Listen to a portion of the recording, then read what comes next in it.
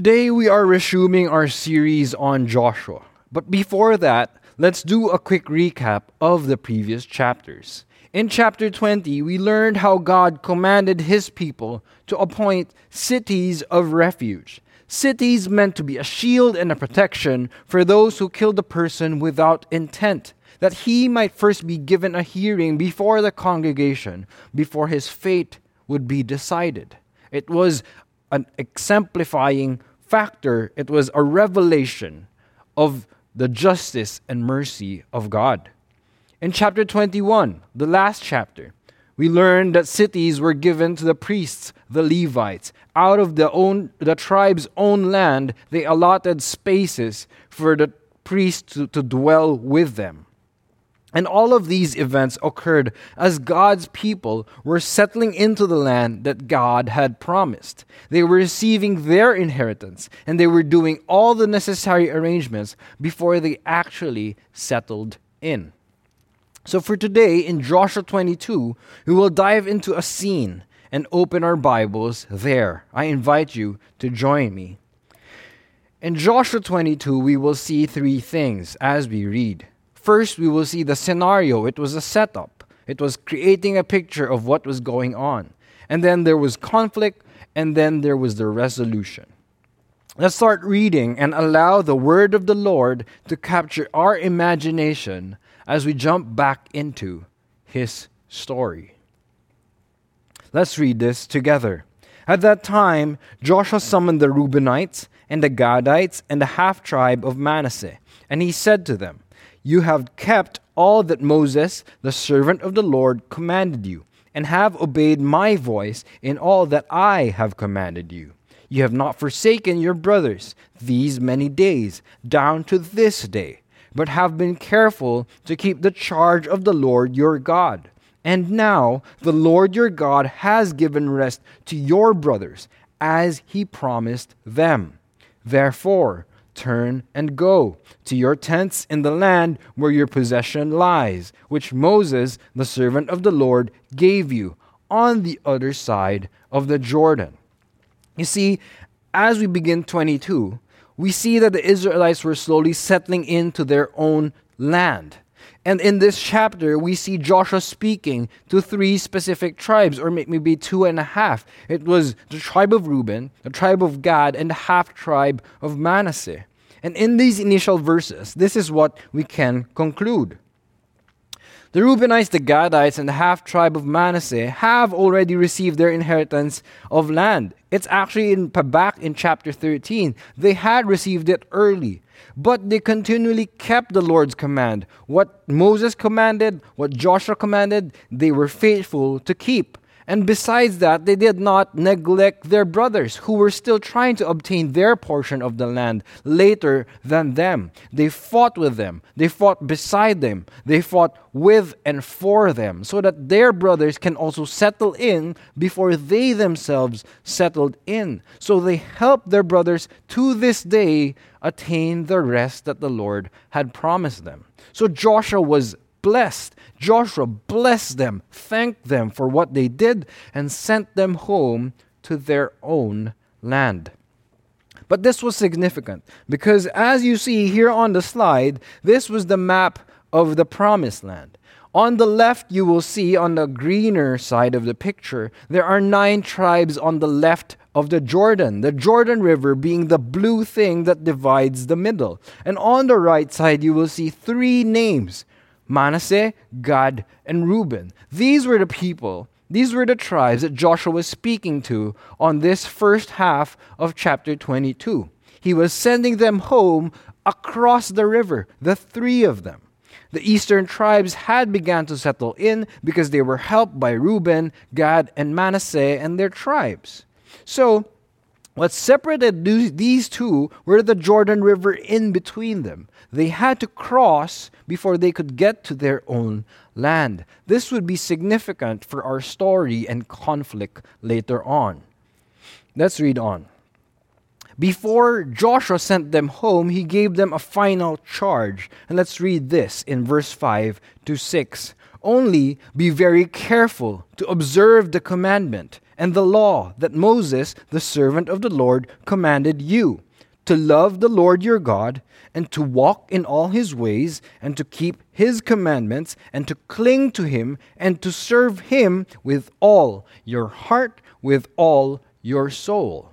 So Joshua blessed them and sent them away, and they went to their tent. Observe God's commands. Love God. Walk in his ways. Keep his commands. Cling to him. Serve him with all your heart and with all your soul. It was Joshua's parting words to these three tribes. So the eastern tribes, which is the tribe of Reuben, Gad, and Manasseh, they were people who have kept the Lord's command from Moses' time to today. They have fought with and for their brothers, and they helped their brothers settle down and gain rest and land before they went home. This shows us that these three tribes, the eastern tribes as they were called now, were a people who loved God and were loyal to him. They did not forsake their brothers even though they could have just went home. They already had their land, but they kept God's command, they kept their duties, and fulfilled their obligations to their brothers. So, Joshua blessed them. Go home, go across the river, and settle down into your land now. You have done well. So, the scenario shows us that all is going well so far. It was like a fairy tale. After a long journey of wilderness travel, God's people were settling into their lands, their own lands. Yung may titulo, yung pangalan nila nakalagay dun. And a noble group of eastern tribes, the tribe of Reuben, Gad, and Manasseh, were the focus. They were traveling across the river after doing their job. But as we continue our reading, we will soon see that being a new nation, that is Israel, settling into a new land, that is the promised land, all while trying to apply and observe and keep and love and serve and cling to God's commands, is not all fairy tale roses. Because they're new. They're learning to live life anew with new rules, new people, new land, new places, new faces. So we will read on to see the conflict that happened after they began to settle down. The second part of Joshua 22 introduces us to the conflict as we pick up the story in verse 10. Let's read this together. And when they came to the region of the Jordan, that is in the land of Canaan, the people of Reuben, the people of Gad, and the half-tribe of Manasseh built there an altar by the Jordan, an altar of imposing size. And the people of Israel heard of it and said, Behold, the people of Reuben and the people of Gad and the half-tribe of Manasseh have built the altar at the frontier of the land of Canaan, in the region about the Jordan, on the side that belongs to the people of Israel. And when the people of Israel heard of it, the whole assembly of the people of Israel gathered at Shiloh to make war against them. What happened? They had just gone home. The tribes of Reuben, the people of Gad, and the half-tribe of Manasseh had just crossed the river.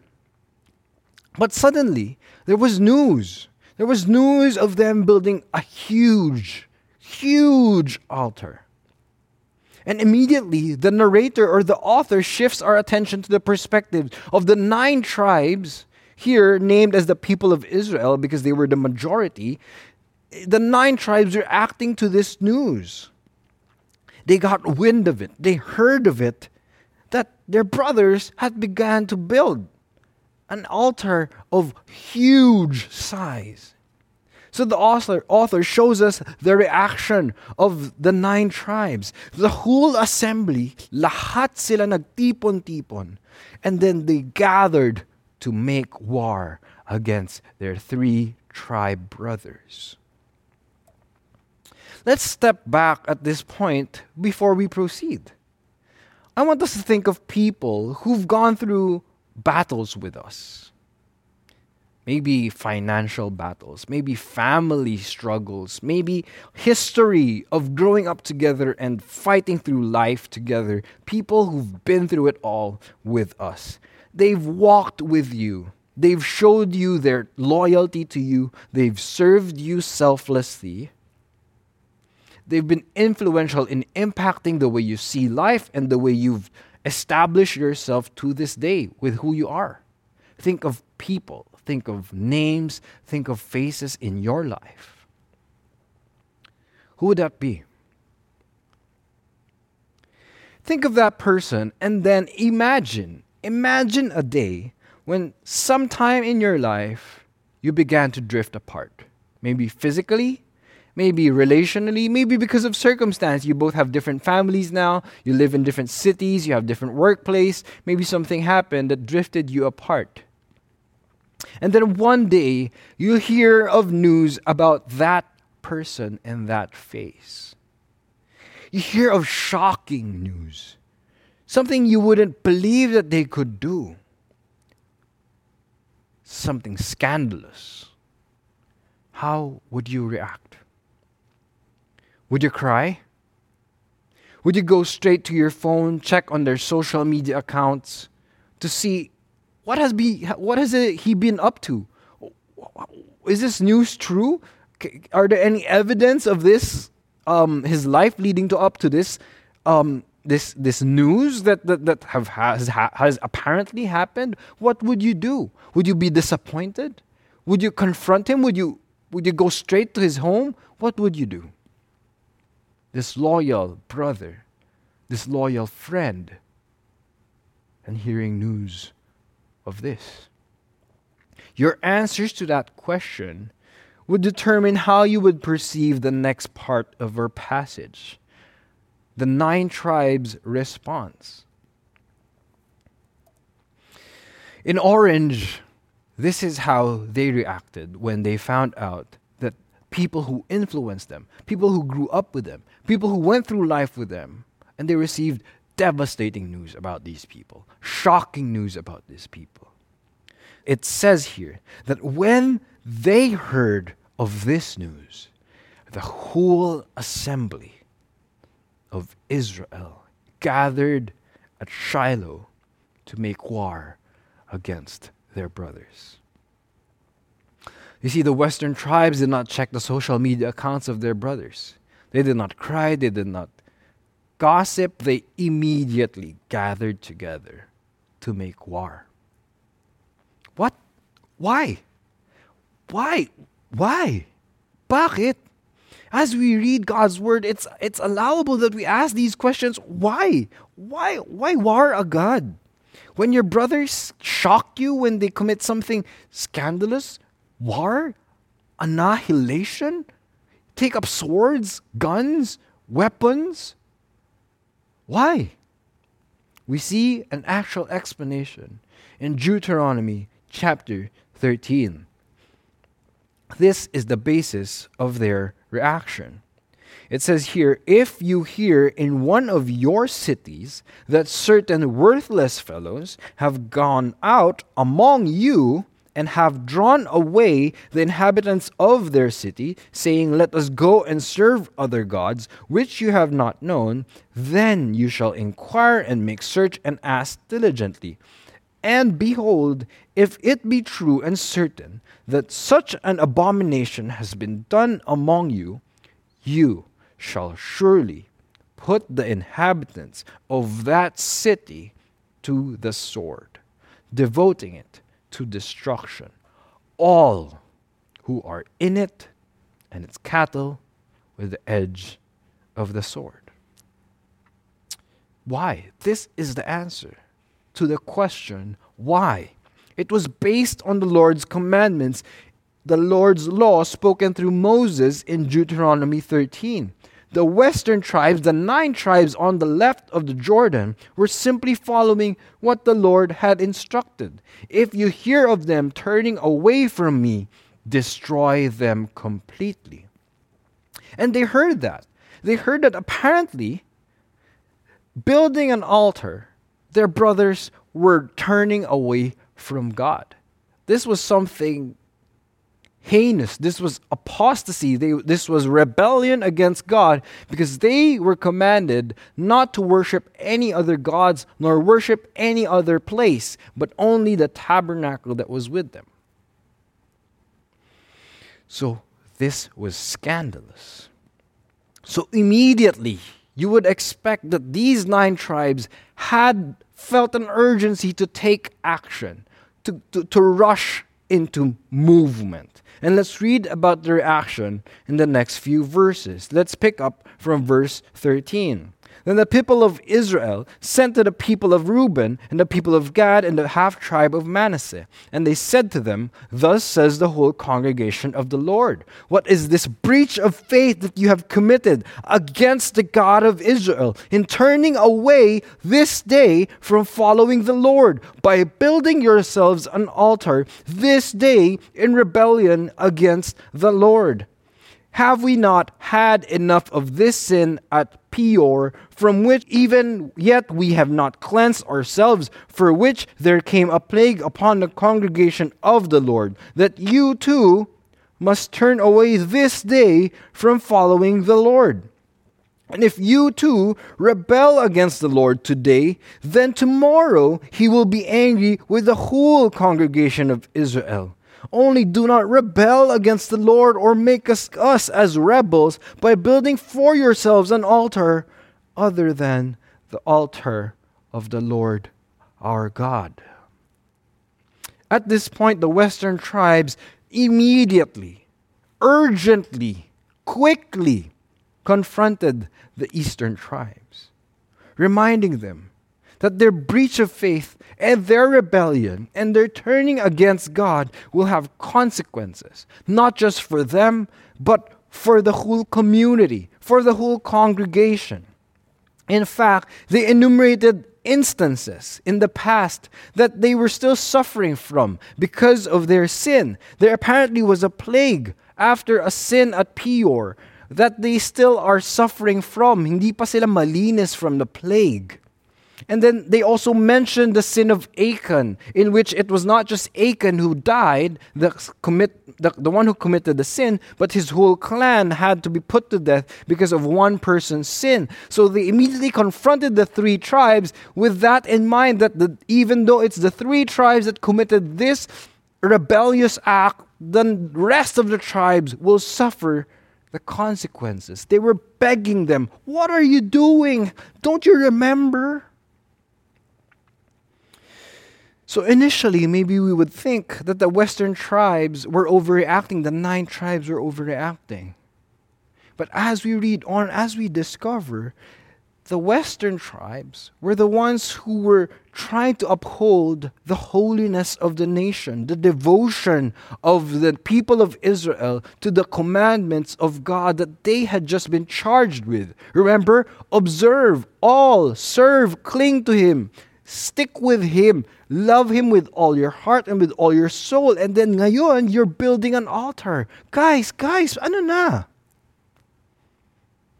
So we reach the point of the narrative that brings us to a tension point. Ang intense.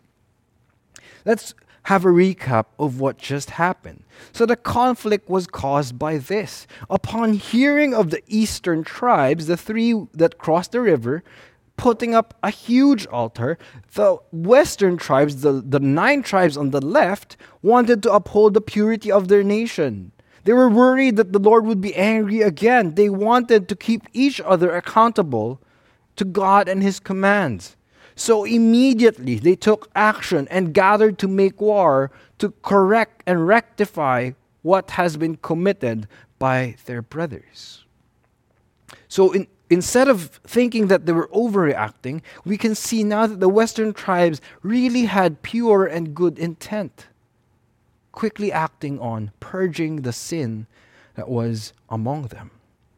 However, if we take a look slower, read slower, we could break down the process of this whole thing, confrontation and conflict, into a table such as this. In the western tribes' desire to uphold the purity of their nation, to keep their brothers accountable to God and His promises, this is what they heard. They heard that their brothers from the eastern tribes built an imposing altar by the Jordan. And immediately,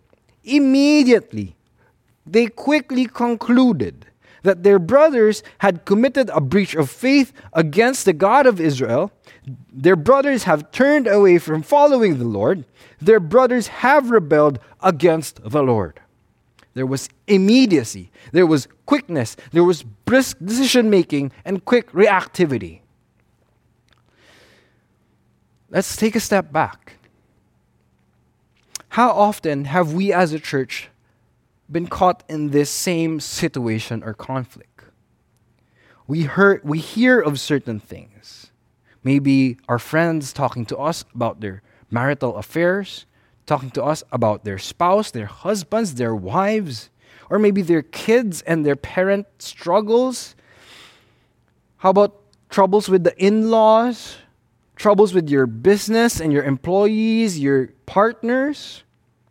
And how quickly have we tried to conclude an observation, an interpretation, in order to come up with a swift course of action that will rectify what seems out of order? We do this frequently, even in the church, even among spiritual brothers and sisters, and the conflict that happen, the differences, the frictions that happen. We quickly jump to conclusions with pure intent of wanting to rectify what seems bent, to straighten what seems crooked immediately. Yes, you see, the Lord does ask us to quickly purge the evil among us, to not associate with such a sinner, to cleanse our communities of offenses. A little leaven leavens the whole lump. So we are encouraged to do that. However, there is a proper process to this purging. There is a proper process to this confrontation. And we might have missed it as we read the Lord's law in Deuteronomy 13 a while ago. Let me highlight it now in orange. But let me read the whole thing again. If you hear in one of your cities that certain worthless fellows have gone out among you and have drawn away the inhabitants of their city, saying, "Let us go and serve other gods, which you have not known," pay attention to this orange part, "then you shall inquire and make search and ask diligently. And behold, if it be true, and if it be certain that such an abomination has been done among you, then you shall surely put the inhabitants of that city to the sword, devoting it to destruction, all who are in it, and its cattle with the edge of the sword." In the English Standard Version, it was translated as 3 verbs: inquire, make search, and ask diligently. In the NIV, it was inquire, probe, investigate. In the New Living Translation, it was stated simply as, "You should examine the facts carefully." Why did Deuteronomy have to stretch out this process into 3 verbs? And there was very descriptive words in there. There was diligence, there was searching, there was investigation, there was inquiry, there was examination, there was carefulness. You see, the whole process of God was not brisk or quick or hasty. This purging, this confrontation required discernment, wisdom, investigation, proper due process before it can be acted upon wisely and correctly. So what would this have looked like in the situation of Joshua 22 for this altar conflict?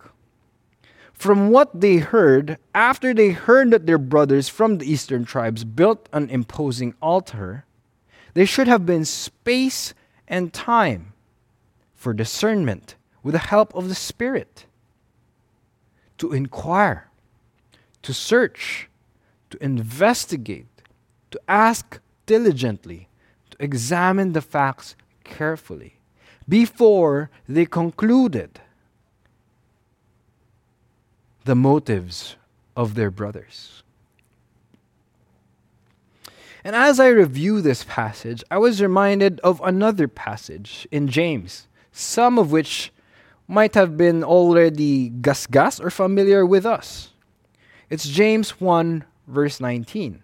Know this, my beloved brothers, let every person be quick to hear, slow to speak, and slow to anger. Why? For the anger of man does not produce the righteousness of God. So the last line down below is my interpretation. We produce unrighteousness when we are quick to hear, quick to speak, and quick to react.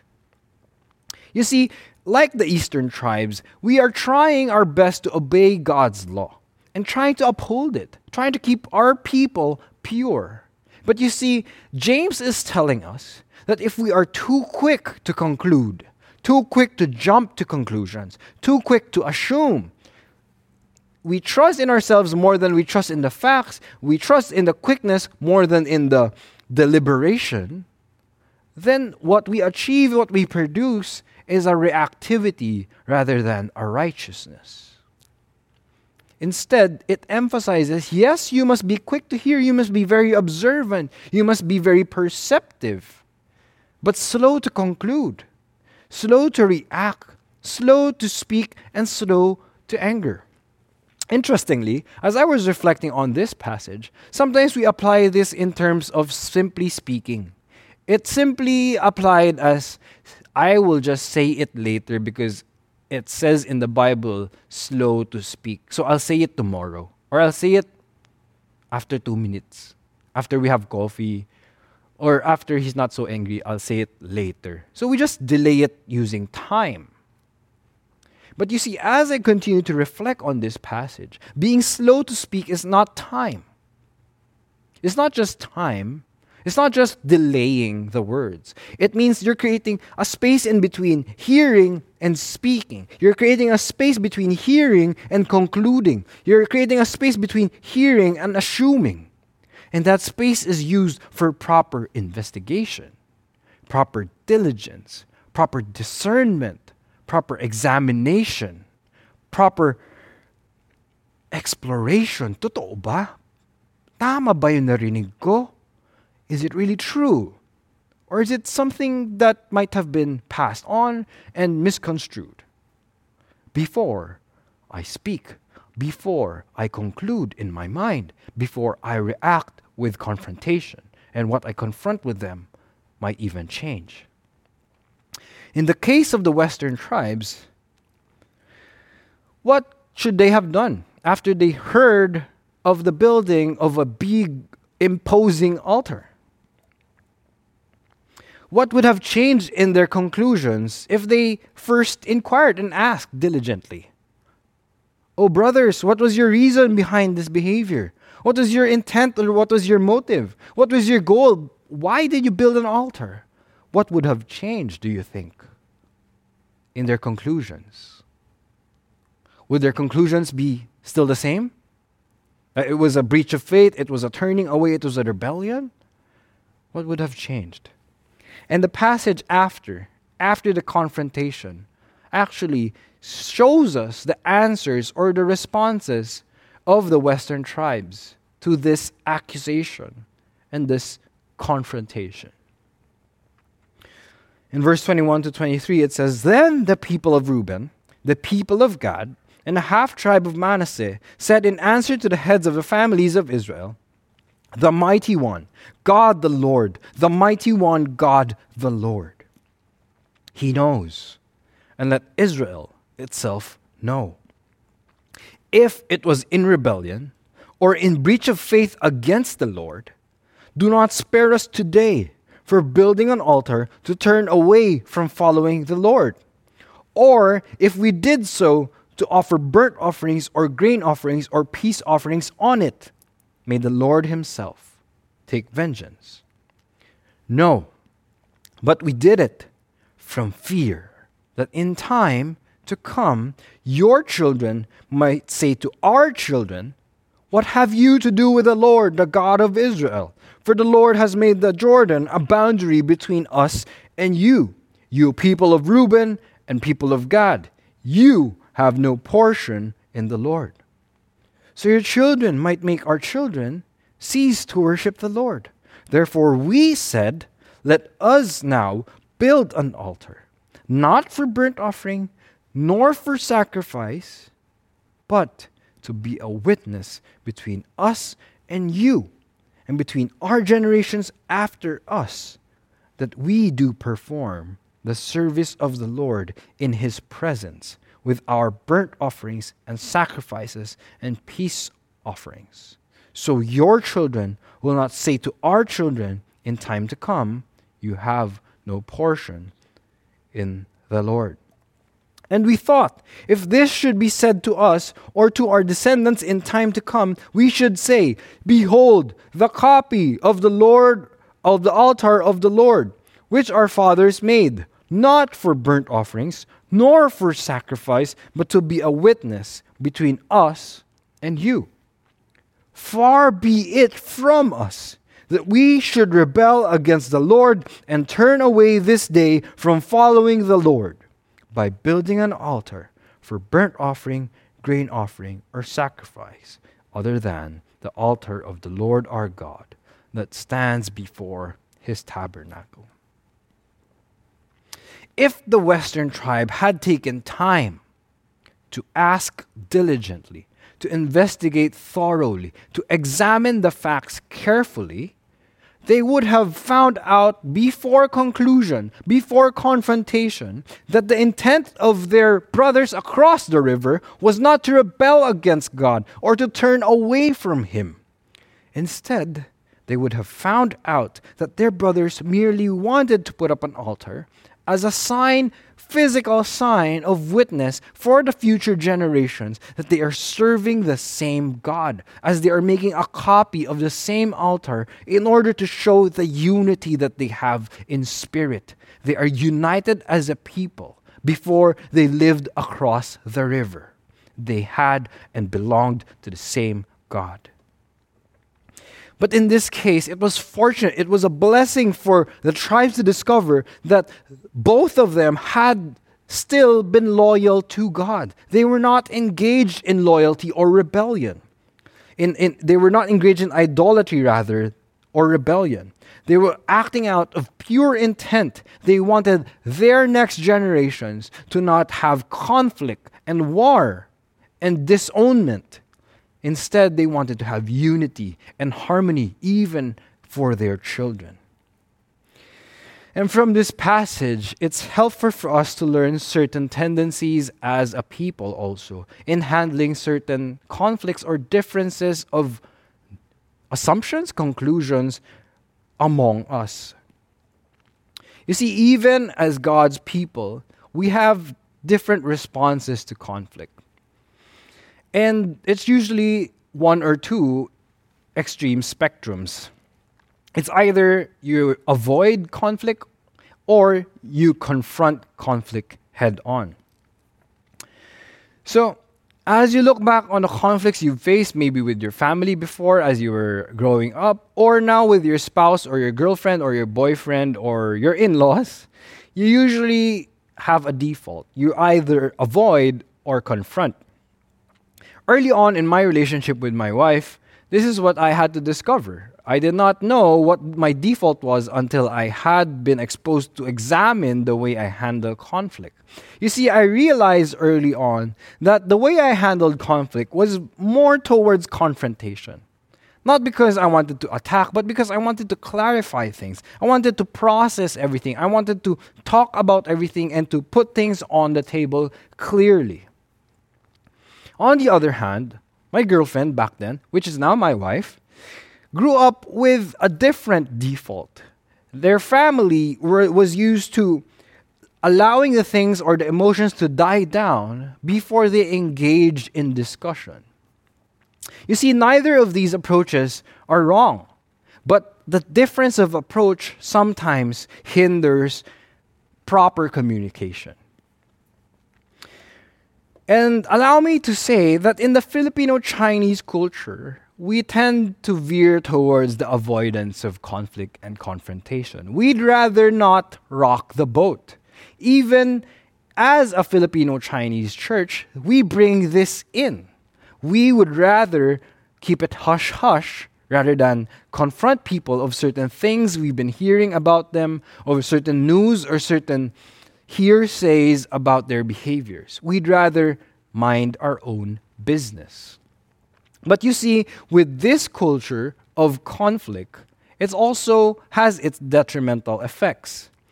In a culture of avoidance of confrontation, of hard conversations, there is also an inability to keep each other accountable. Because you don't know.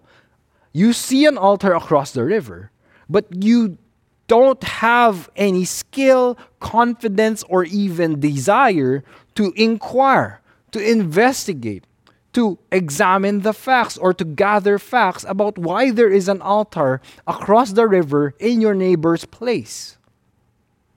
You simply allow them.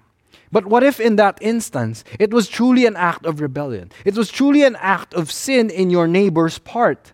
But then because you are stuck in your default of conflict avoidance or confrontation avoidance, we fail to do what the Western tribes were trying to do with the best of intents, which was to keep the purity of our people as God's people, to be loyal in keeping a command, to be loyal in service to God wholeheartedly with all of their hearts, with all of their souls, with all of their land. There is a lack of accountability in a culture of avoidance. There is a lack of understanding. We build up faulty conclusions and assumptions about each other. Probably it's just an altar of witness. Probably. Siguro naman. Kilala ko naman sila. I know them. They won't. And then sin festers. Doubts fester. And then it creates cultures of gossip. Look at the slide. It creates false assumptions and then secret judgments of the other. Even in the church, even among God's people, Christians, we conclude things from hearsay. You hear that this family is going through this, you hear that this person is like this to his wife, and then you say, ganyan pala siyang tao. So you jump to conclusions from hearsay. Why? Because you don't examine the facts. You don't confront lovingly. Bro, why did you do this? So there is a non-confrontational root happening. There is a root of unhappiness. There is a root of awkwardness because you know things that he doesn't know you know. So now when you're talking to him, you're kind of holding back. You can't be truly intimate or real with each other because you know the dark secrets and you don't have any muscle or ability to confront him about it. So the intimacy of friendship, there is a barrier. There is a Jordan River now that disrupts communication, that disrupts unity and harmony. And on the opposite end, maybe there are, of course, there are exceptions to this Filipino-Chinese culture wherein you're Filipino-Chinese, but you're very confrontational, which is kind of like me. I've experienced the wrong and detrimental effects of immediate confrontation, jumping to conclusions, and hasty reactions. There is unrighteous anger. Minsan galit na galit ka na, wala pala. Sugod na sugod ka na, wala pa naman problema. And then there's venting. You wanted to vent your emotions because you're upset, because you've concluded something from hearsay about that person who offended you, or who offended God, maybe, baka maganda intention mo. But when you approached him, nilalabas mo lang yung galit mo, pero wala naman para silang kasalanan. So it's very selfish. The confrontation was to alleviate your offense or your hurt, but it wasn't loving to that person. A confrontation that is fruitless and more damaging. So there's offense. There's blaming and confrontation without allowing the person to state the facts, to allow him due process, to explain his behavior. Bro, why is there an altar on your shore? You see, church, yes, we have to keep each other accountable, but how we do it matters. How we do it matters. There are times when things truly have to be clarified for us to keep each other holy unto God. But there are times when confrontation must be delayed, slower to speak, slower to anger, quick to hear. But there's a space for discernment. There's a space for investigation. There's a space for spiritual leading, allowing the Spirit, Lord, how should I bring this up? When should I bring this up? Should I bring this up? Do we have that gap in between hearing and concluding? In Leviticus chapter 19, verse 7 to 18, I think it's a very wise verse that's packed with wisdom. It says here, you shall not hate your brother in your heart because of what you hear about him, but instead you shall reason frankly with your neighbor, lest you incur sin because of him. Because you hear something in your heart, you're concluding something about him, and then you incur sin because why? You are harboring anger, disappointment, bitterness, unforgiveness in your heart for your brother. So now, an offense creates an offense inside, but nothing gets healed because we avoid it. Leviticus teaches us, reason frankly. Bro, why? Bro, na-offend ako. Bro, sinadya mo ba yun? Anong meaning mo nung sinabi mo yun? Do we have skill? Have we practiced this good practice so that we do not sin against each other, even privately in our thoughts, privately in our hearts, and in the privacy of our rooms and private conversations? Second part of Leviticus, it says, you shall not take vengeance or bear a grudge against the sons of your own people, but you shall love them as yourself. He is the Lord. This is the kind of God that we have. Therefore, this is the kind of behavior He expects of us. Ask yourself, church, is there someone I need to have a conversation with so that I can gather the facts? I can investigate more thoroughly and maybe let go of some conclusions that might not be true. Ask yourself, are there behaviors I need to further gather and examine facts about? Maybe there are conclusions I need to reevaluate. Baka mali yung conclusion ko.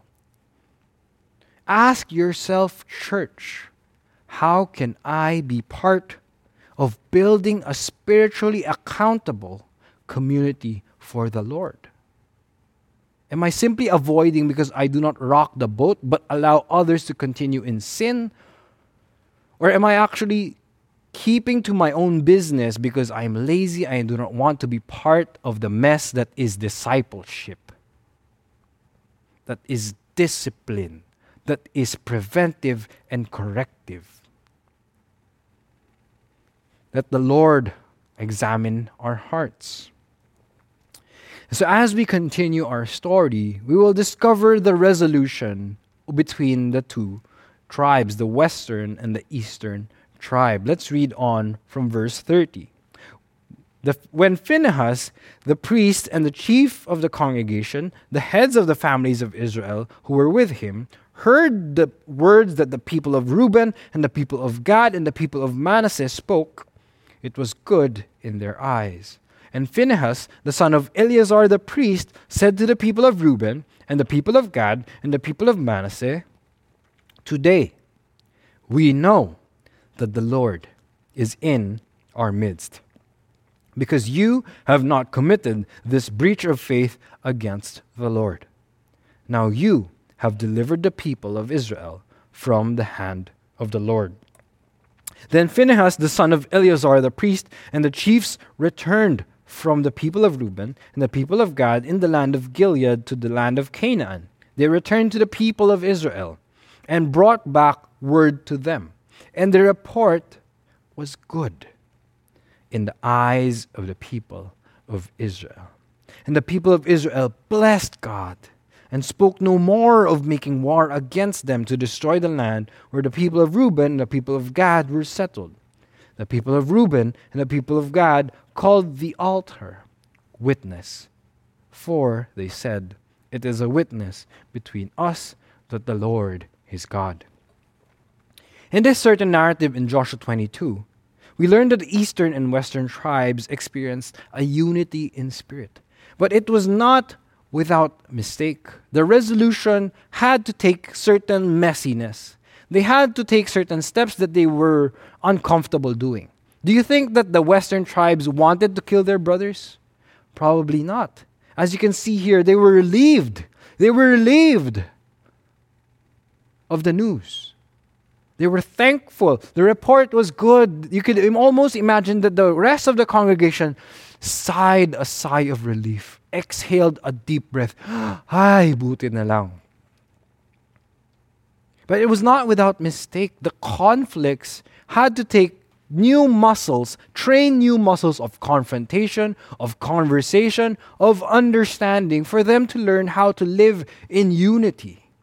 There had to be difficult communications and conversations to be had, but this resolution leads to a new intimacy between brothers, and more than that, it leads to a new unity in spirit. They both felt closer to God, and they both felt that God was in their midst. They felt the presence of God because of the unity that they had of heart. How have we, church, failed to experience the intimacy of God because of the assumptions that we've held across each other? How have we created a Jordan River wider than there should be because of the faulty conclusions that we've made about each other?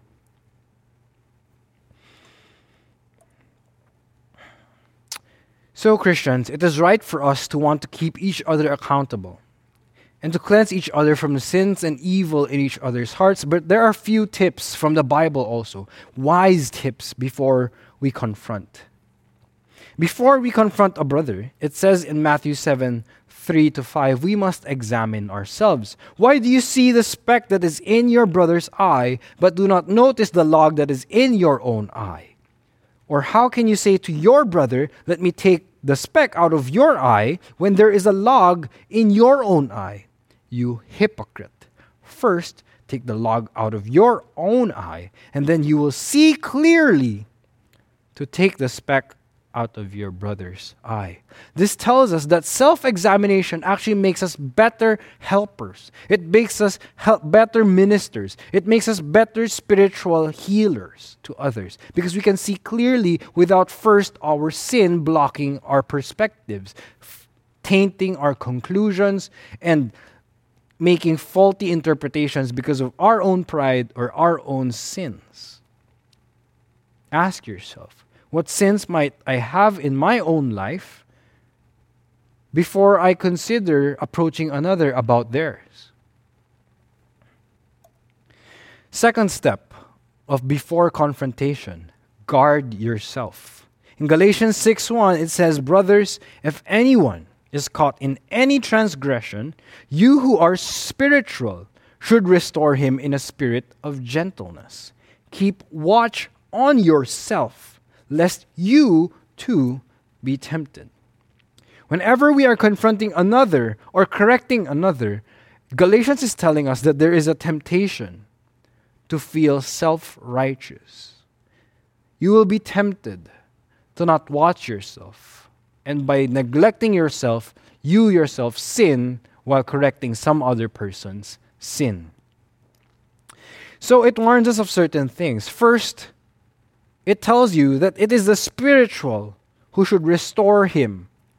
It means it's the person who is walking by the Spirit. It's not because he feels he's better than him. It's because he feels led by the Spirit. He is compelled by the Spirit. He is controlled by the Spirit to confront that brother about his transgression. It's not because of selfish desire. It's not because his clothing annoys me, that's why I want him to stop wearing that shirt. It's because the Spirit tells you to correct that person. How many of our confrontations are led by the Spirit and not by our own flesh, not by our own preferences? Second, we must keep watch on yourself even throughout the whole process. In the planning, in the confrontation itself, guard your heart. Baka nag-start ka na maganda motive mo, pero pag nandun ka na, umaatake ka na, nai-intense ka na. Guard yourself lest you fall into temptation.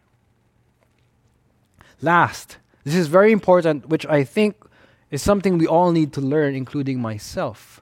What things should we confront others with? Lahat ba? Kotse niya, business niya, pera niya, asawa niya, sapatos niya, aso niya, dog food niya, tubig niya. Kung anong brand ang dapat ng tubig na iniinom. It says by Sharon Marshall, it's an article on confronting sin. It says, reserve your confrontations for unrepentant sin that is a clear violation of God's word, brings harm to themselves and to others, and dishonors the Lord in a public way. But lovingly overlook their occasional failings with a spirit of grace and forgiveness. Hindi tayo pulis na lahat na lang ng mali. Mali. We overlook because love covers a multitude of sins. We are not here to make anyone perfect. Instead, we are here to free people from the slavery of sin. And sometimes they don't see that they have unrepentant blind spots. Reserve your bullets for the shots that need to be fired. Do not waste it on blanks. So, Joshua 22 teaches us a lot of relational wisdom. This is packed in the context of living as God's people in a new place, in a new land, with new rules. And how does this apply to us, church? You see, we've moved drastically to a new place. We've welcomed new people, new Christians, new believers, others who are looking for God here. And we will apply God's commands mistakenly.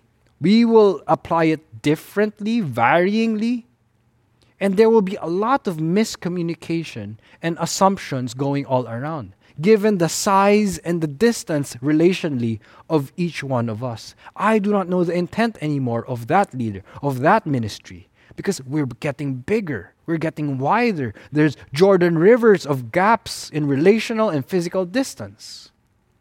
We need to learn the wisdom of Joshua 22, which God was telling us that even as God's people, Christians belonging to God, same community, same brothers and sisters, you will have misunderstandings. And in the process, you need to learn how to confront lovingly, how to confront patiently, how to confront gently, all being led by the Spirit while guarding ourselves from sin and also not being to the extreme, avoiding any confrontation just because we do not want to rock the boat. It's a balance of living into the kind of people we have to be. The people who confront sin, but the people who are also gentle, discerning, examining, investigating, and careful. A balance of both will be beautiful to see. It becomes a city of refuge. We hear out the cases of people properly before we decide their verdict. Why is it calling us to this? How does Christ portray this? As I close, I scan the memory of Christ and how he confronted the sins of others. I remember first the Samaritan woman. He knew her sin, but he did not bring up that sin immediately. He waited for her to come to the well. He did not jump to conclusions about her, but he was gentle, yet restorative. He was truthful, yet patient. He pushed for change, but he was not in a rush for change. He did it in a spirit of respect, dignity, that did not make the woman feel like she was naked in front of a policeman, but she was restored and healed So much so that the woman had courage to face the community that she was hiding from after his confrontation. It healed her. It brought her back to intimacy with her people. It was restorative. The resolution, the conflict led to a redemptive and reconciling restoration. Second, I remember Peter's betrayal. Our Lord predicted, he knew that Peter would betray him 3 times. At his worst time in life, his best friend betrays him. He predicted this. He knew this from the beginning. How did he confront Peter with this sin? Did he use emotion, reactivity, tampo? He was truthful. I tell you, before the rooster crows, you will betray me 3 times. He was gentle, yet he was truthful. He was confrontational, yet he was restorative. He was not condemnation. He was merciful. There was gentleness, there was grace, there was restoration. Imagine after he said that, he said, but Peter, when you have returned, strengthen your brothers. When you have removed the log out of your own eye, help the other brothers. So it restored to Peter a sense of purpose instead of a sense of uselessness and betrayal.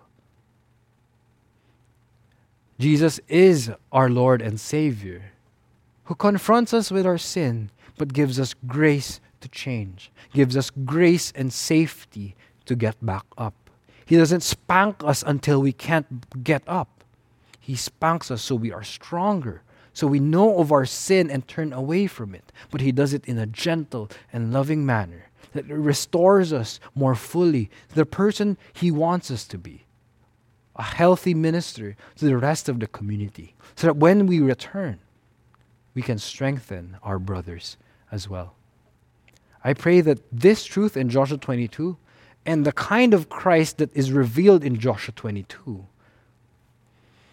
changes us as we deal with conflict and confrontation with God's people.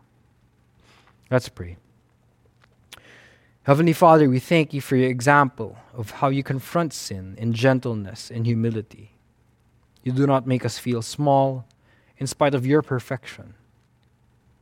And yet You correct us gently but truthfully, sternly but patiently. Help us also, Lord, to be that kind of minister to each other, to keep each other accountable to the truth, to live by You devotionally and wholly. Make us holy, for You are holy. But Lord, in our learning to be holy and keep each other holy, we will make mistakes. We will confront and jump to conclusions again and again, even after today. And yet, may grace abound. May love cover a multitude of sins. When we are the offended, may we have grace to forgive. When we are the offender, may we have humility to ask for forgiveness. I'm sorry, I jumped to conclusions. Give us this grace because Your Spirit desires to be a witness that shows that we are Your disciples. Imperfect as we are, we seek to follow Your commands. We pray all these things as You bless us as Your church to be a witness for Your people here in South Triangle and beyond. In Christ's most precious name, we confidently pray. Amen. I pray that the word of the Lord richly bless you. Have a great Sunday.